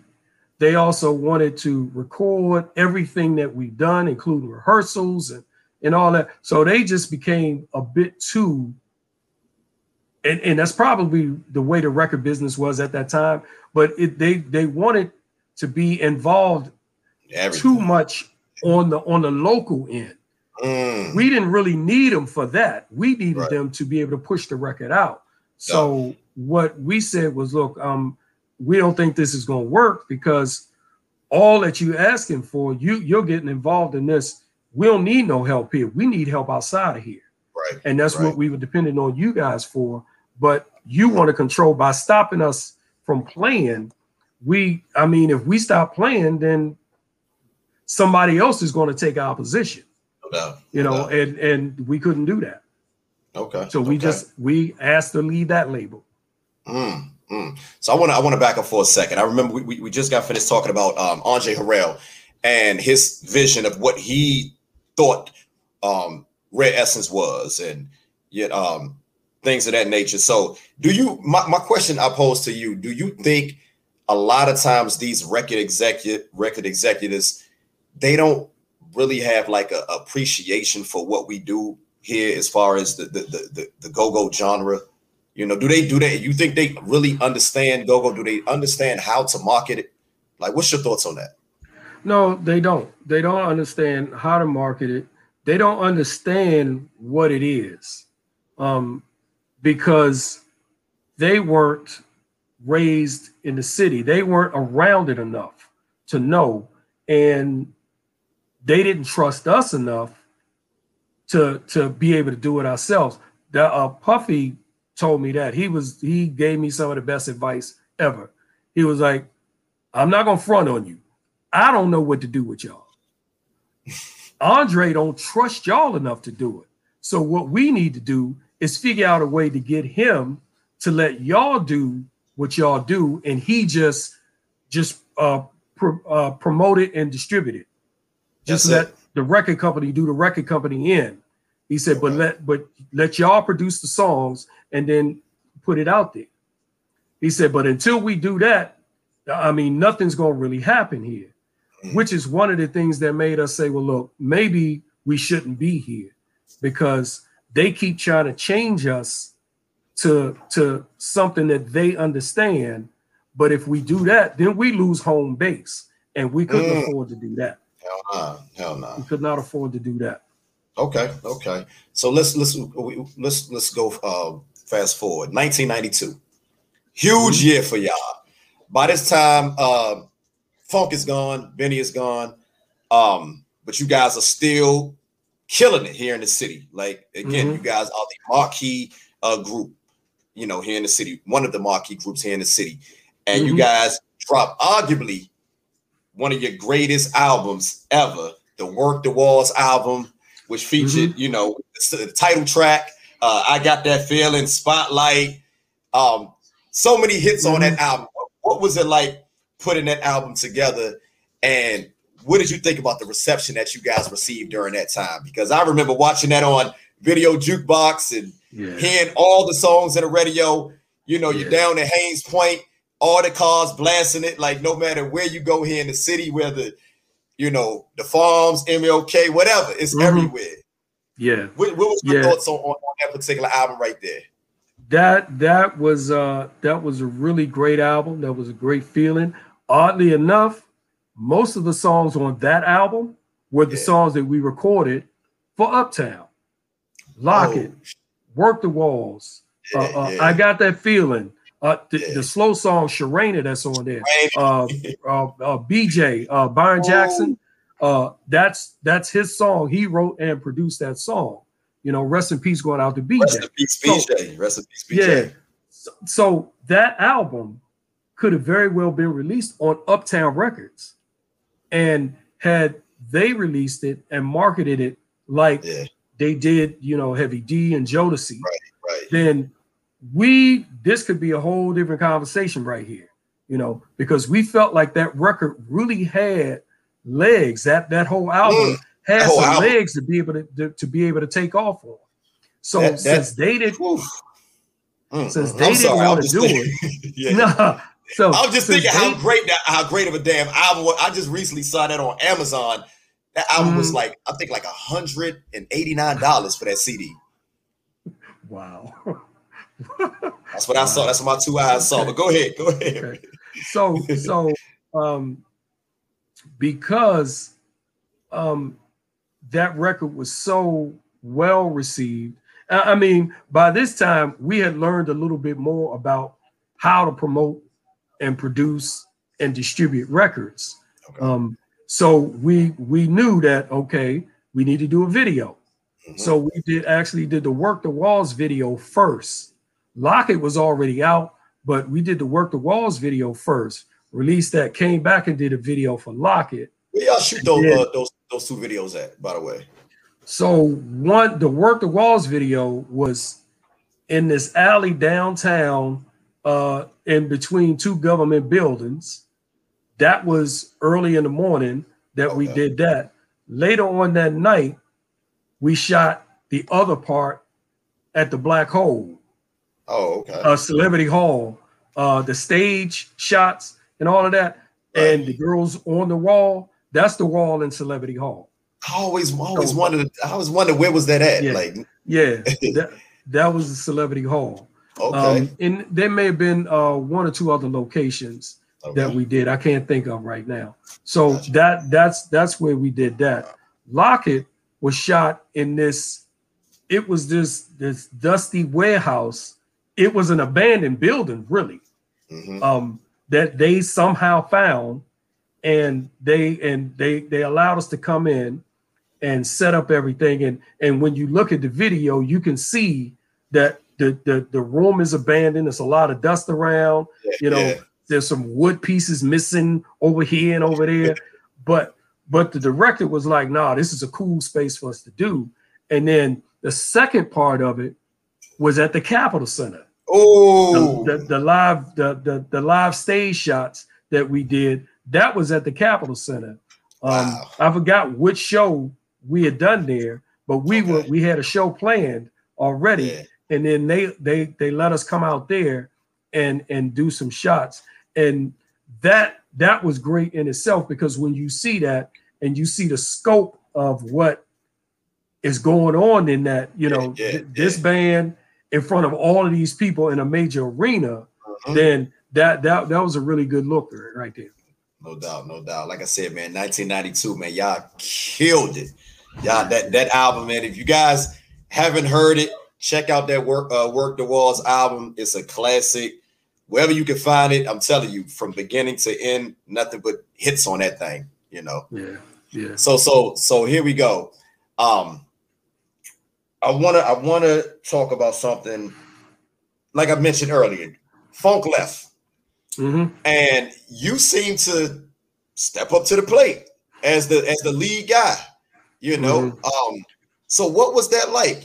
After Funk left, and here you are, not just playing playing lead guitar, but now you are at the mic.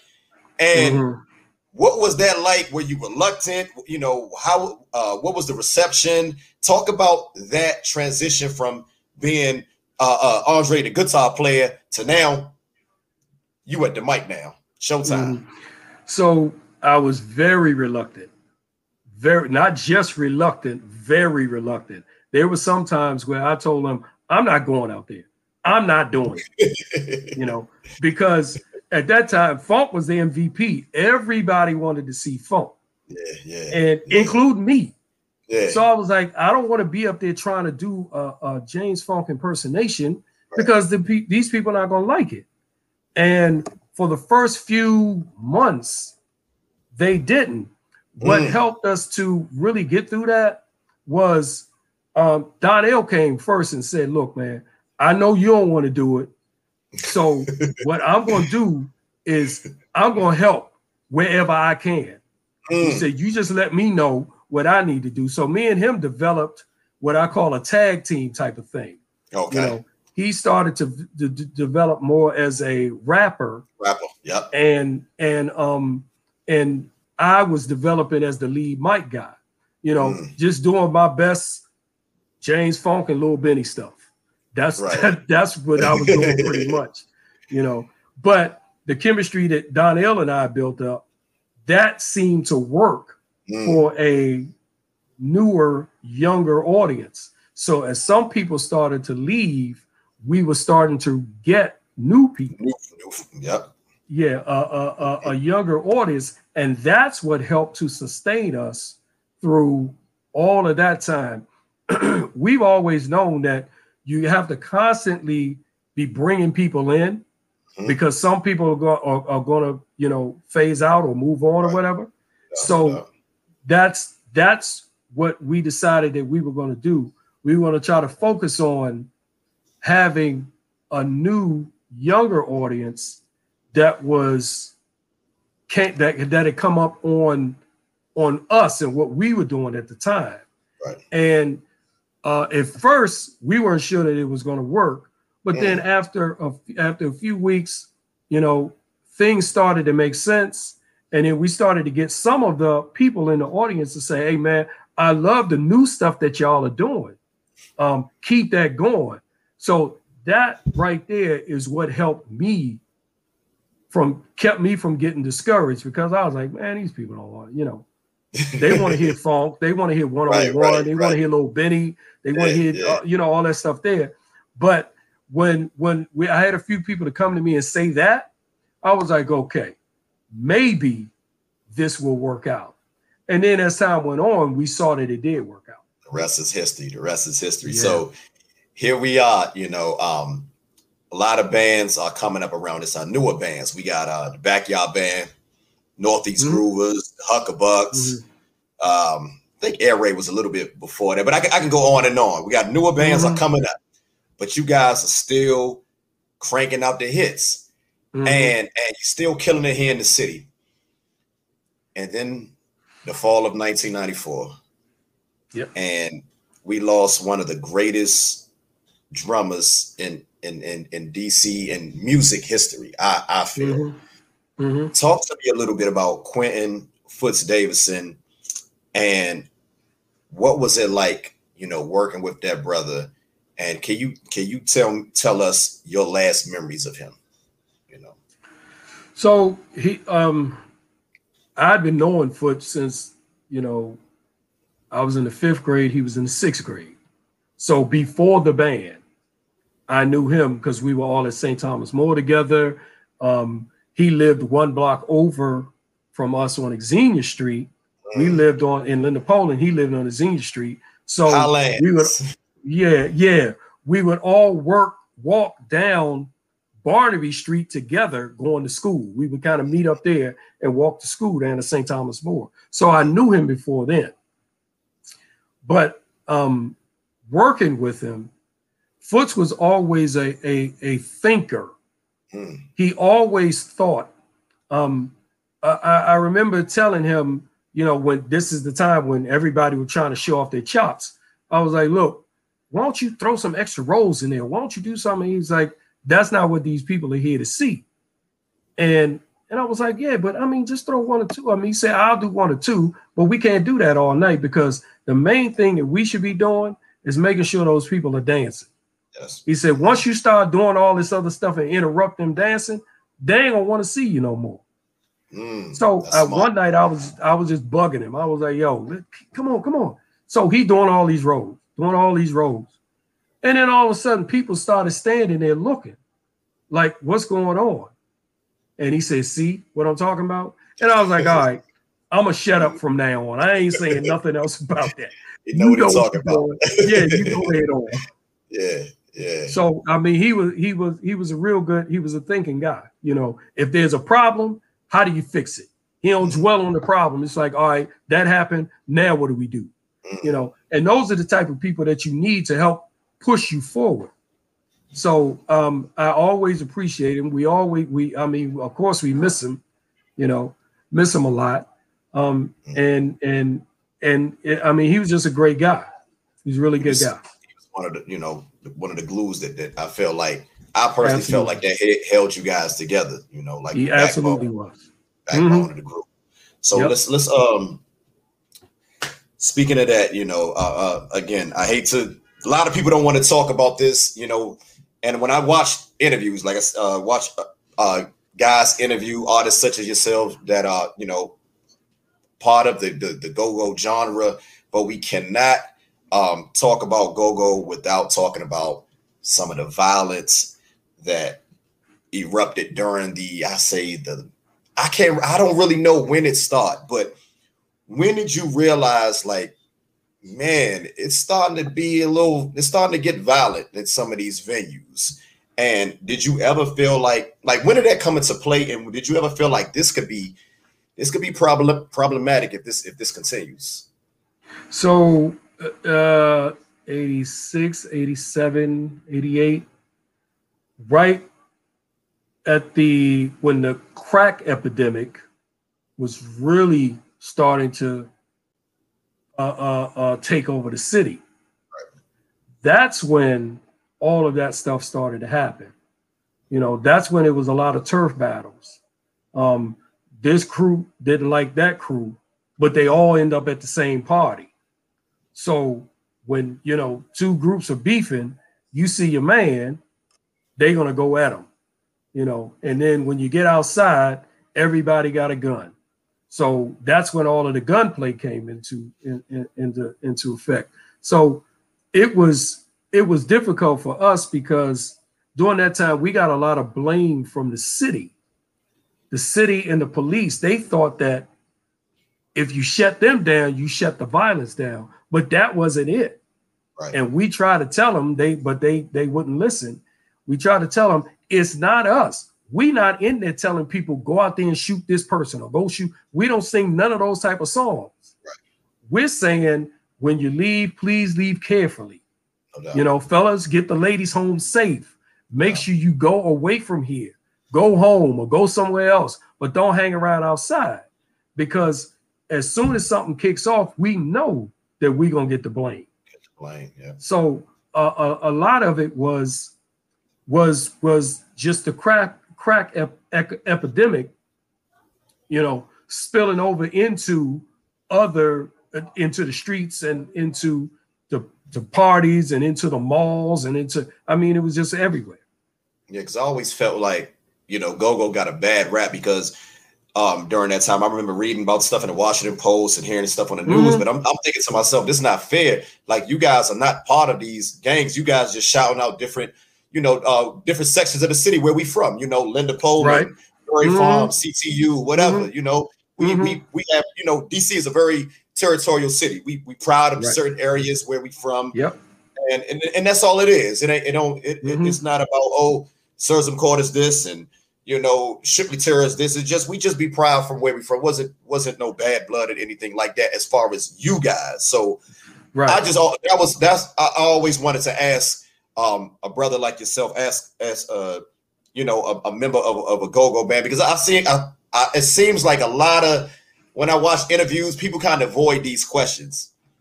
And they don't want to ask you guys this, and I don't know why, but I'm like, man, I want to know you guys' input, because I know that you guys' intentions was sincere. What you guys put out was for the people, and it was all love, you know. And when I see you guys today, it's the same thing.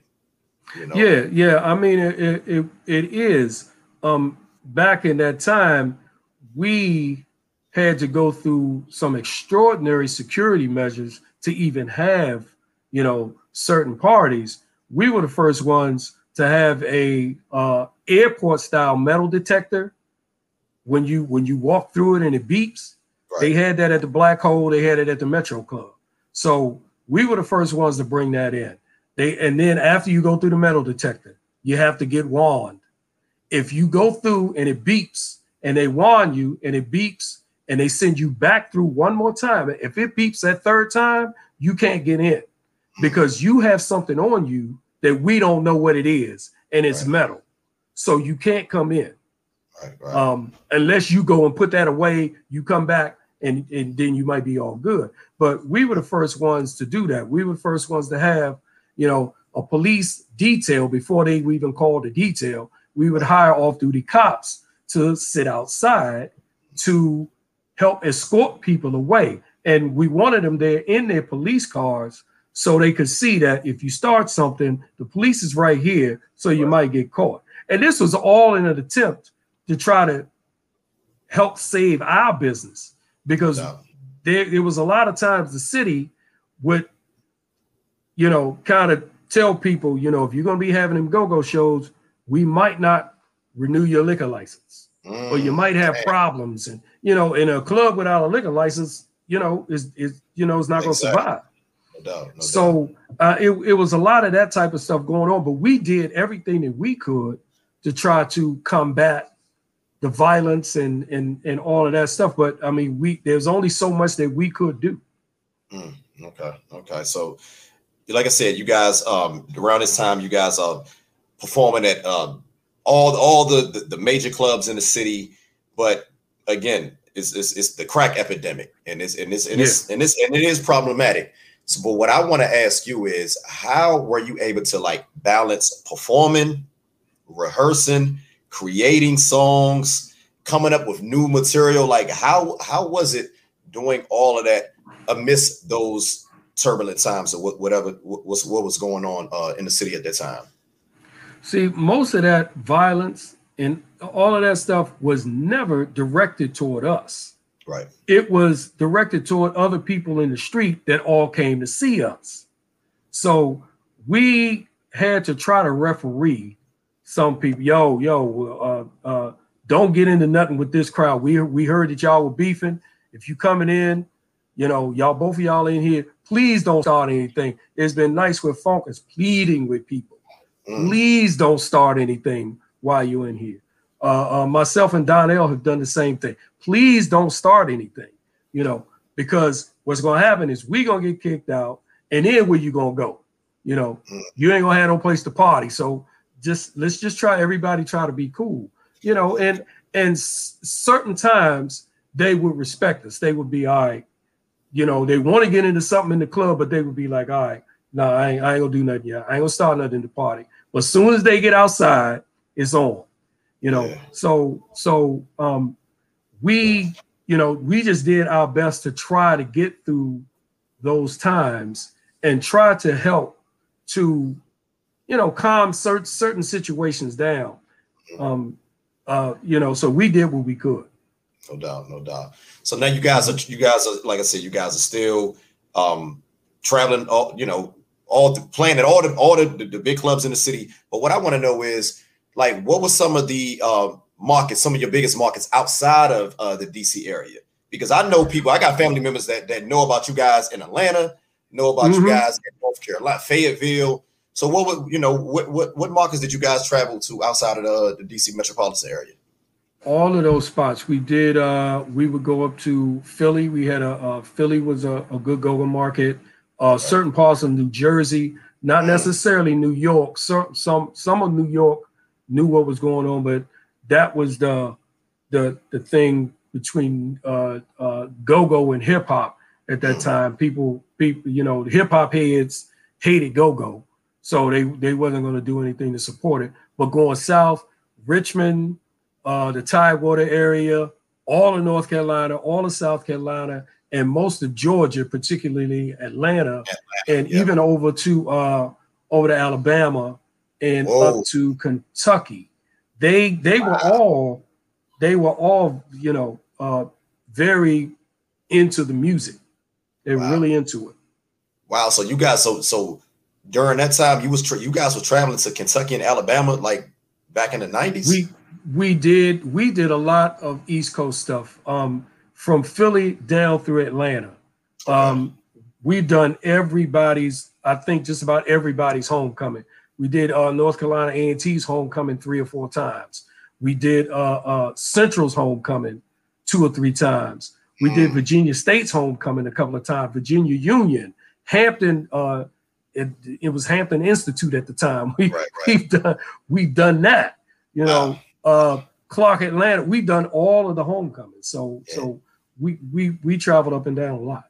Yeah, I know people from Atlanta. I lived in Atlanta for like maybe about 5 or 6 years.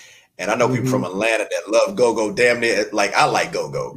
I was surprised. Like I'm like, damn, I ain't know y'all know about RE and grooves and this, that. I was surprised, man. That was crazy. So look, I want to ask you this.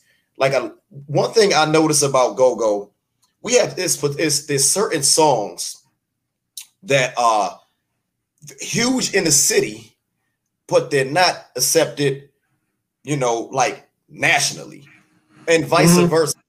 Why do you think it's so hard for us to get songs or for us to promote this genre where it's accepted not just from people nationwide, but from people within the city? Because it seems like when a song gets big, people in the city like, you know how it is. Like I never understood that about us here in DC. I can go on and talk about certain songs and certain bands, but I never understood that. Why do you feel like it's that way? I'm not sure why that happens. I know what you're talking about. I'm not really sure why that happens, but it seemed like, once a song is coming up, people, are really on it. But then once it blows up, it seems like they on to the next thing now. I ain't on that no more. I'm on to the, this next. But it's song. Only here, Andre. Yeah. I'm telling you, it's only here. Like I lived in Atlanta, I lived in other places in this country, and when their songs take off, they support it, they embrace it. But here, it seems like once something blows up, it's like so I always would want to get your take on that. Yeah, I don't understand why that happens, and it's a shame that it does, because if it were the other way, like the other cities do, like New York and Atlanta and Houston and LA and all those, if it was like that, then go-go would be definitely nationally accepted. No doubt. I mean, because there would be more people. Yeah, it would be more people talking about it and more people out there helping to promote it, as opposed to just a certain section of people, you know, talking about this, and then these people over here don't even know what you're talking about.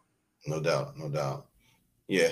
No, you're 100% correct in that regard. So, I'm gonna fast forward again. 1999, 98, 99. You guys put out one of my favorite songs, another one of my favorite songs. I think you already know where I'm about to go get at. The Overnight Scenario. At this time, Backyard, Huckabucks, all these groups is coming out, but you just bam again, just smacked them right again with a banger. Arguably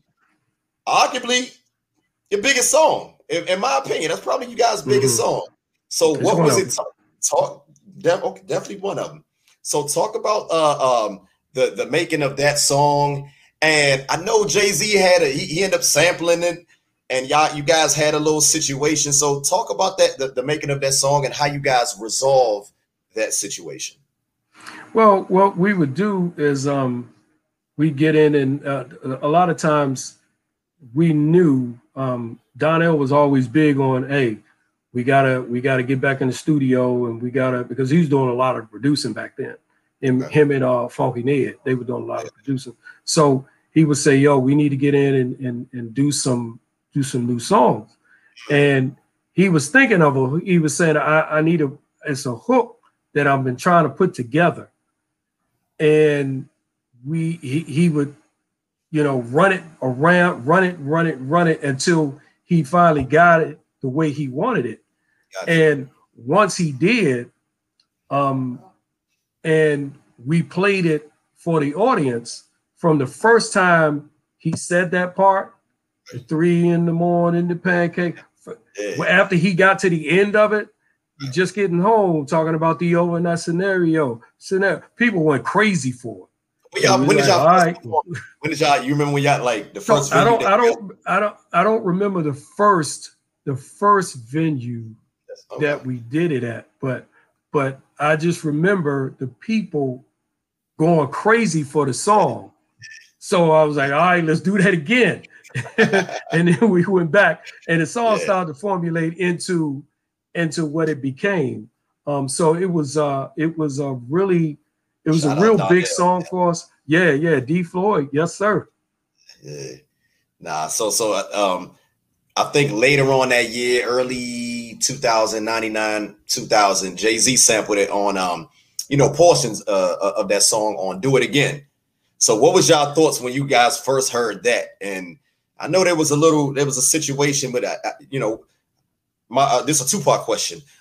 What was y'all thoughts when y'all first heard that song, and how did you guys, finally resolve that matter?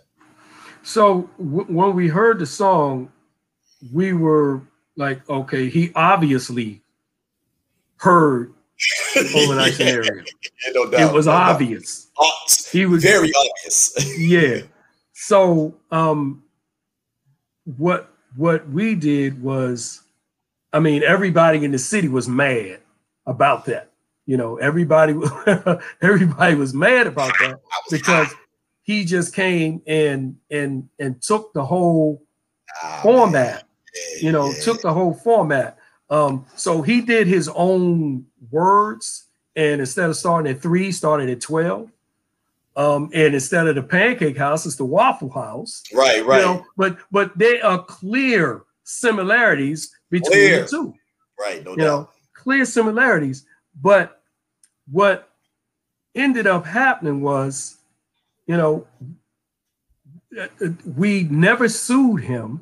People were talking about, well, they sued Jay-Z and they got all this money. We never sued him. We never sued him. We talked to a couple of lawyers and they led us to believe that, you know, there's really not too much that you can do about that because he didn't take your exact words and you can't be the only one that's singing about numbers. So we said, well, it ain't really about the numbers. It's about the similarity in the way he did everything. Pattern. He said it's the exact same amount of numbers, you know, from this part to that part. And he clearly heard the song. So they didn't want to take the case. We went to 3 different lawyers. They didn't want to take the case. So we ended up not being able to do anything because we're thinking, okay, well, they would know. And we told them who it was. This is Jay-Z. This is Def Jam Records. So most lawyers, if they see a big pile of money somewhere, they want to try to go get it. And the fact that they didn't even want to be bothered with it, one lawyer even brought up, well, it's almost the same as the 1, 2, 3, 4 o'clock rock, 5, 6. And I was like, no, that's totally different. Right. They singing about numbers, but there's they have a different flow about it. He used the same flow that we used.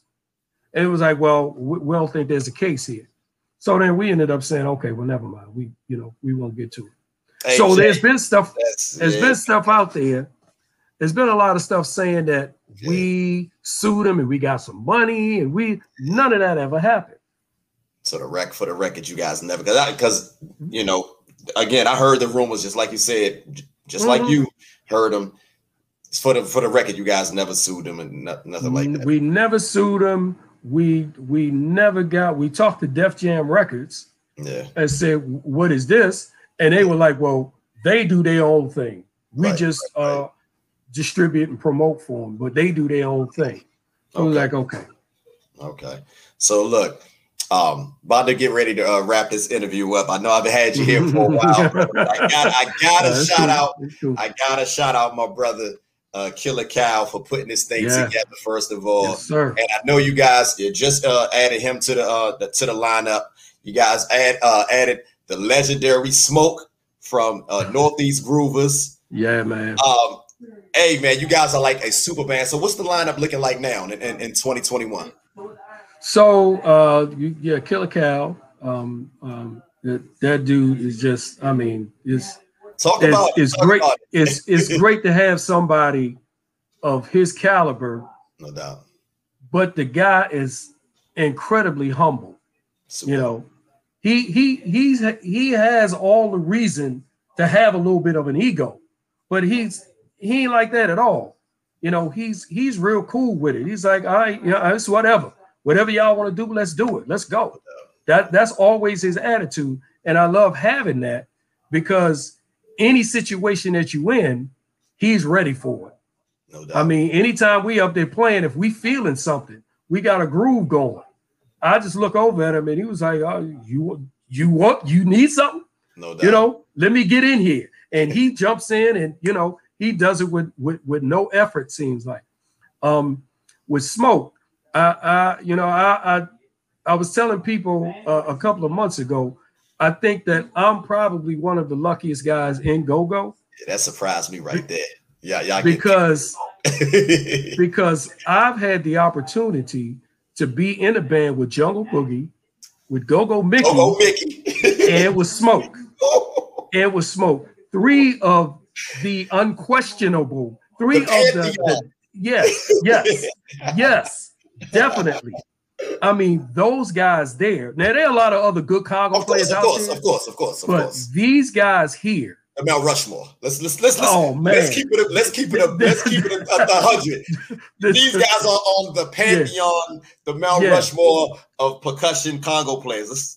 Absolutely. Those 3 guys are there. I'm not sure who else would be, but those 3 guys are there. Yeah. You know, with no question. So I feel incredibly lucky to be able to be in the band with all 3 of them. I mean, it's great. No doubt. So it's great. Go 2021. It seemed like it's in a weird place. Like when I go to see you guys perform, the excitement is there. The music is fresh. The violence is no longer there, you know. Right. But the only thing that I personally would love to see change would be the youth come back to it. Like when we were kids, like you mentioned earlier, in DC, it was go-go, R&B, and hip hop. Mm-hmm. Go-go was number one when I was a kid. Yeah. And right. I'm just trying to figure out, like, what do you, like, pragmatically speaking, what do you think that we can do as a community, as a go-go community, to bring back a lot of the young kids back to go-go like it was when I was younger? So I think that some of it is there. The groups like TCB, TOB, XIB, New Impressions, all of those groups there, they have their own young audience, which is good. But I think what go-go needs to do is start releasing more material, more records for the for people to be able to buy and listen to. And they need to release a lot more original songs, original go-go songs, to give people something. So back in the 80s and 90s, we kept releasing songs. I mean, we would do cover songs, but we always released original songs. No doubt. Because Andre Harrell told us, he was like, yo, I know y'all can play anybody else's song. I heard you do it, but what songs do you have? So that's always been the thing. It's like, well, as far as, writing and publishing is concerned, if you record somebody else's record, somebody else is getting that money. You have to make sure that you're recording stuff that you could get money off of. Right. So that's what we've always tried to do. And that's what I think is needed from go-go as a whole right now. Not just the young bands, but everybody, young bands, the veteran bands, everybody else. They need to be releasing new material. Now, it's easy to get your material out there. It's way easier now to get it out there than it was back then, because right now you don't need a record company. All you need is an iTunes account, and once you put it on iTunes, it's worldwide. It's not just in your neighborhood. People in New Zealand can look up Rare Essence right now and listen to some Rare Essence records. They just need to know that the record is there for them to listen to. So as far as the marketing and promotion of the music, that needs to be stepped up, way up. You need to step that way up to make more people aware of it. And the more people that get aware of it, the more opportunities that may come for us to be able to travel to different cities and expose more people to it. And that's what it should be about to me, exposing other people to it so you can get a bigger audience. It's not about leaving the city and forgetting about DC. Any go-go band is never going to forget about DC. I don't know not one go-go band that would leave here and go move somewhere else to be in another city trying to play go-go, because this is the mecca of go-go. Hell yeah. This is where it started from. These are the people that understand it and love it the most. So that's the audience that you want. So if we can somehow figure out a way to promote and publicize go-go on a broader scale, then I think it'll be better for everybody, all go-go bands. Now, speaking of that, do you think, and I heard this in an interview, I'm actually borrow this question, and I saw an interview that you did with I forgot the white boy's name. No offense. Matter of fact, it wasn't with you, but I believe it was with Go-Go Mickey. But he asked this question. I want to give him credit because I don't like stealing questions or whatever, but I want to give him credit for this question. But the question that he asked Go-Go Mickey was, do you have to be a part of a band to actually be go-go? Can you have like a go-go artist, or do you because I remember we had like Stinky Dink and guys like that, but So I pose that question to you. Do you actually feel like you have to have a band to be go-go? No, you don't. You don't. You can be a singer singing go-go records. You can be a rapper rapping over go-go records. You can be an instrumentalist just playing a go-go instrumental. As a matter of fact, that's what the music needs, more diversity. It doesn't just all have to be bands. It can be singers or male and female singers or rappers, or it can be any of that. Because the pocket is going to be the pocket. Pocket's gonna be the pocket. That's where go-go lies, in that pocket. Yeah. So if you singing over that pocket and it's just you, I mean, Jill Scott did it a few times. Oh, long walk. Yeah. But damn near half that Who Is Jill Scott album is go-go influence. She is a big go-go fan. She's a big go-go fan. So big enough to include it on her first album. So, and there's a lot of people around in different parts of the cities, a lot of famous people that love go-go music. They love the go-go feel. When we did the record with Snoop, we were surprised that Snoop knew so much about that. Go-go. So let's go. Now that we hit, that was gonna be my next question. Now that we hit, talk about that collaboration with Snoop. Like, how did you guys come together, putting this classic song together, man? Like, so Snoop out in LA one day, riding around, and he posted an Instagram. He had put an Instagram post up of him riding, listening to Hey Buddy Buddy. Remember that? I remember that. So once he did that, and the internet, they can make you seem like you doing anything. So while he's riding and listening, I'm thinking, all right, he ain't really listening to the song. Somebody else just put the song on this video. Right. And he's just riding around. But then there's a part in the song where Funk says, "Oh, you ready now, ain't you?" And Snoop said, "Oh, you ready now, ain't you?" I was like, "Oh, wow." I was like, he's really listening to the song. Yeah. And not only did he listen to it, if you watch the video, you see him lean over and turn it up. Yeah. So he was feeling it. So he was feeling it. He turned it up. So what I did was I contacted my guy. It's a guy that's from here. He's the VP of promotions at Interscope Records. Okay. Friend of ours, we've been knowing him for 25 years. He's a huge go-go fan, and he born and raised here, so he's a homie. I called him. I was like, "Yo, did you see the post from Snoop?" He said, "Yeah, I saw it. What you want to do?" I said, "See if you can contact him to see if he would be interested in doing a collaboration with us." He said, "All right, cool." He called him. And later that night, he called back. He said, "Yeah, they into it." He said, "Get the track together, get it to me so I can get it to him." Okay. So that's what we did. We about 5 or 6 days later, we put the track together, sent it to him, sent it out there, and he was like, "All right, he's feeling it. He likes it."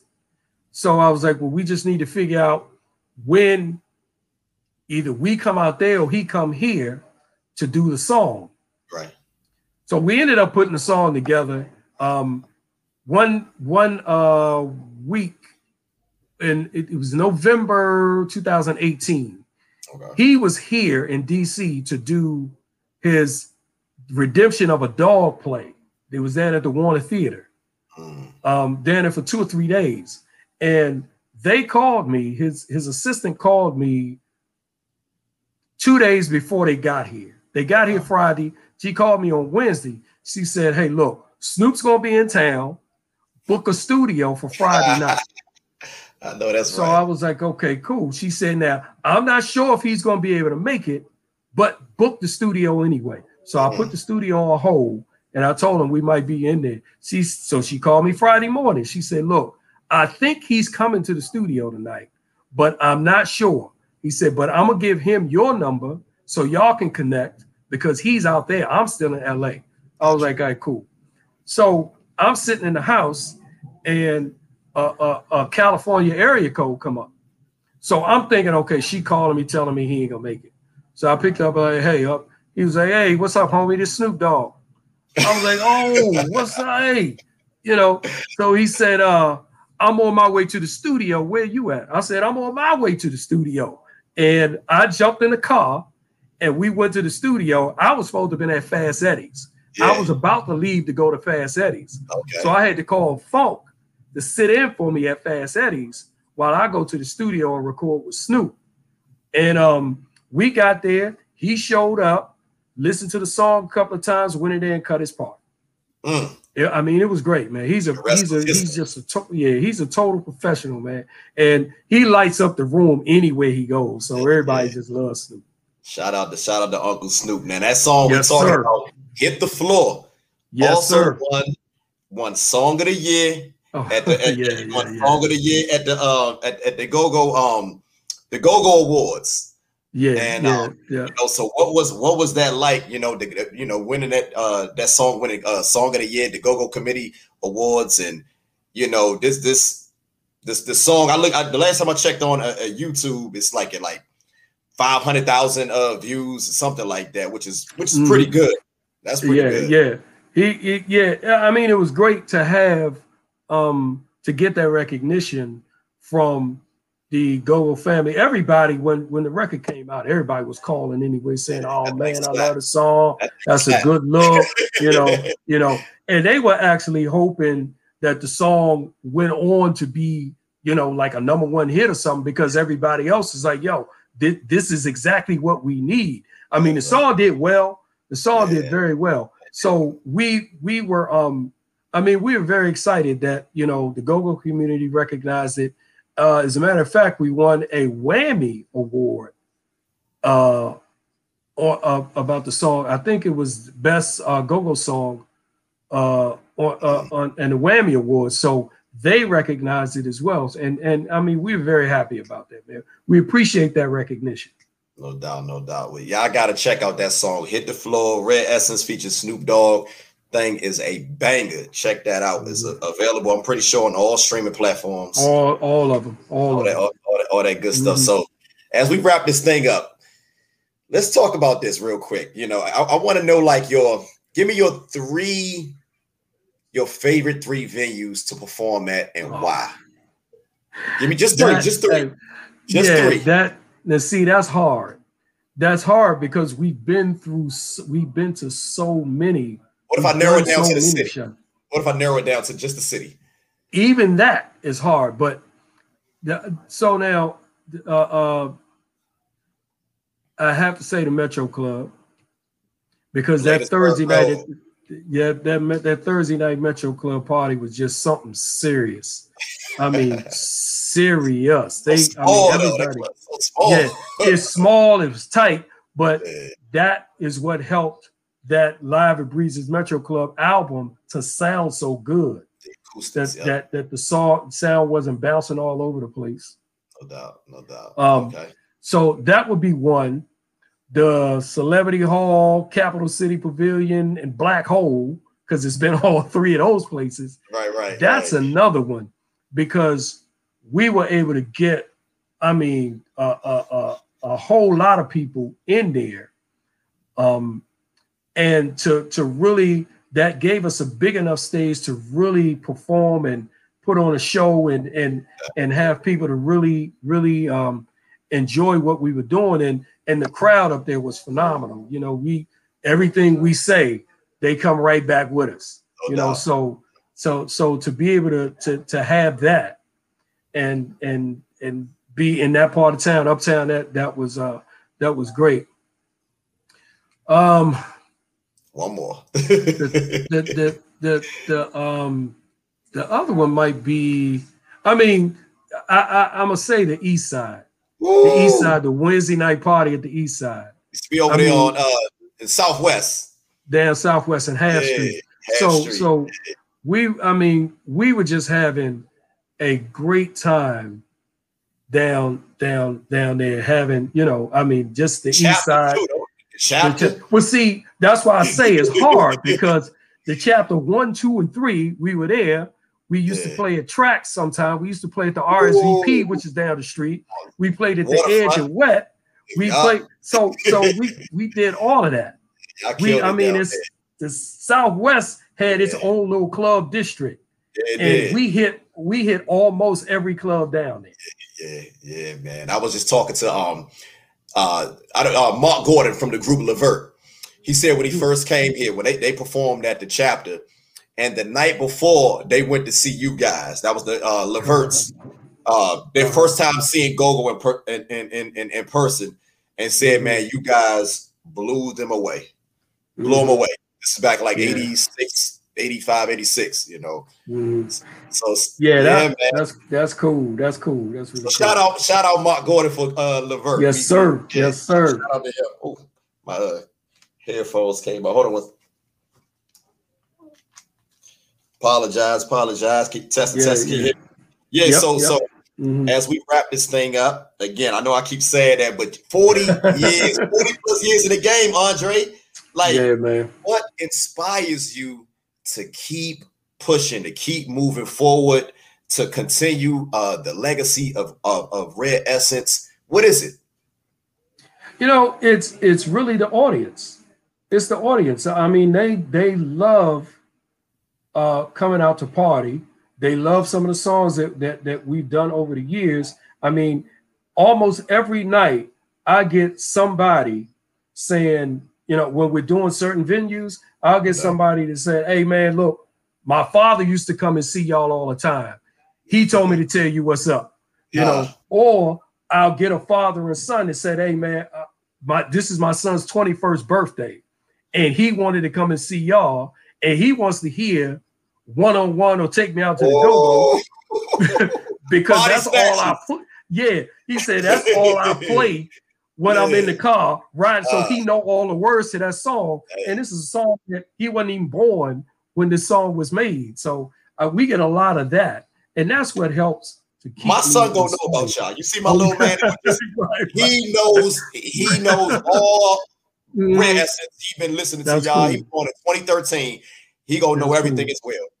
That's cool, man. That's really cool. So that helps to inspire us to want to keep going, you know, to be able to do. I mean, just keep the music alive. Keep everything going, man.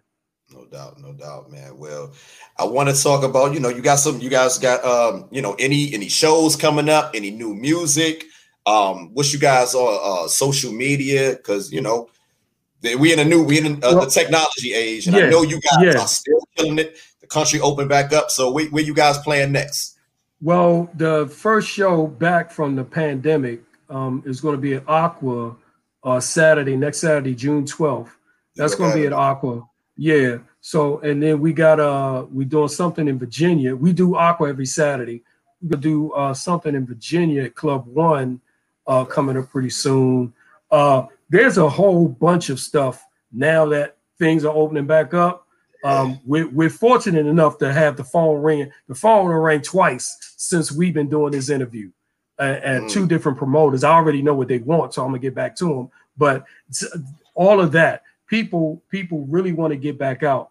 But the show that I'm looking forward to the most is next May, May 14th. At the MGM National Harbor, we're doing the Rare Essence reunion. I'm sorry, I couldn't hold that in there. I couldn't hold that. No. That Rare Essence reunion. I mean, everybody is going to be there.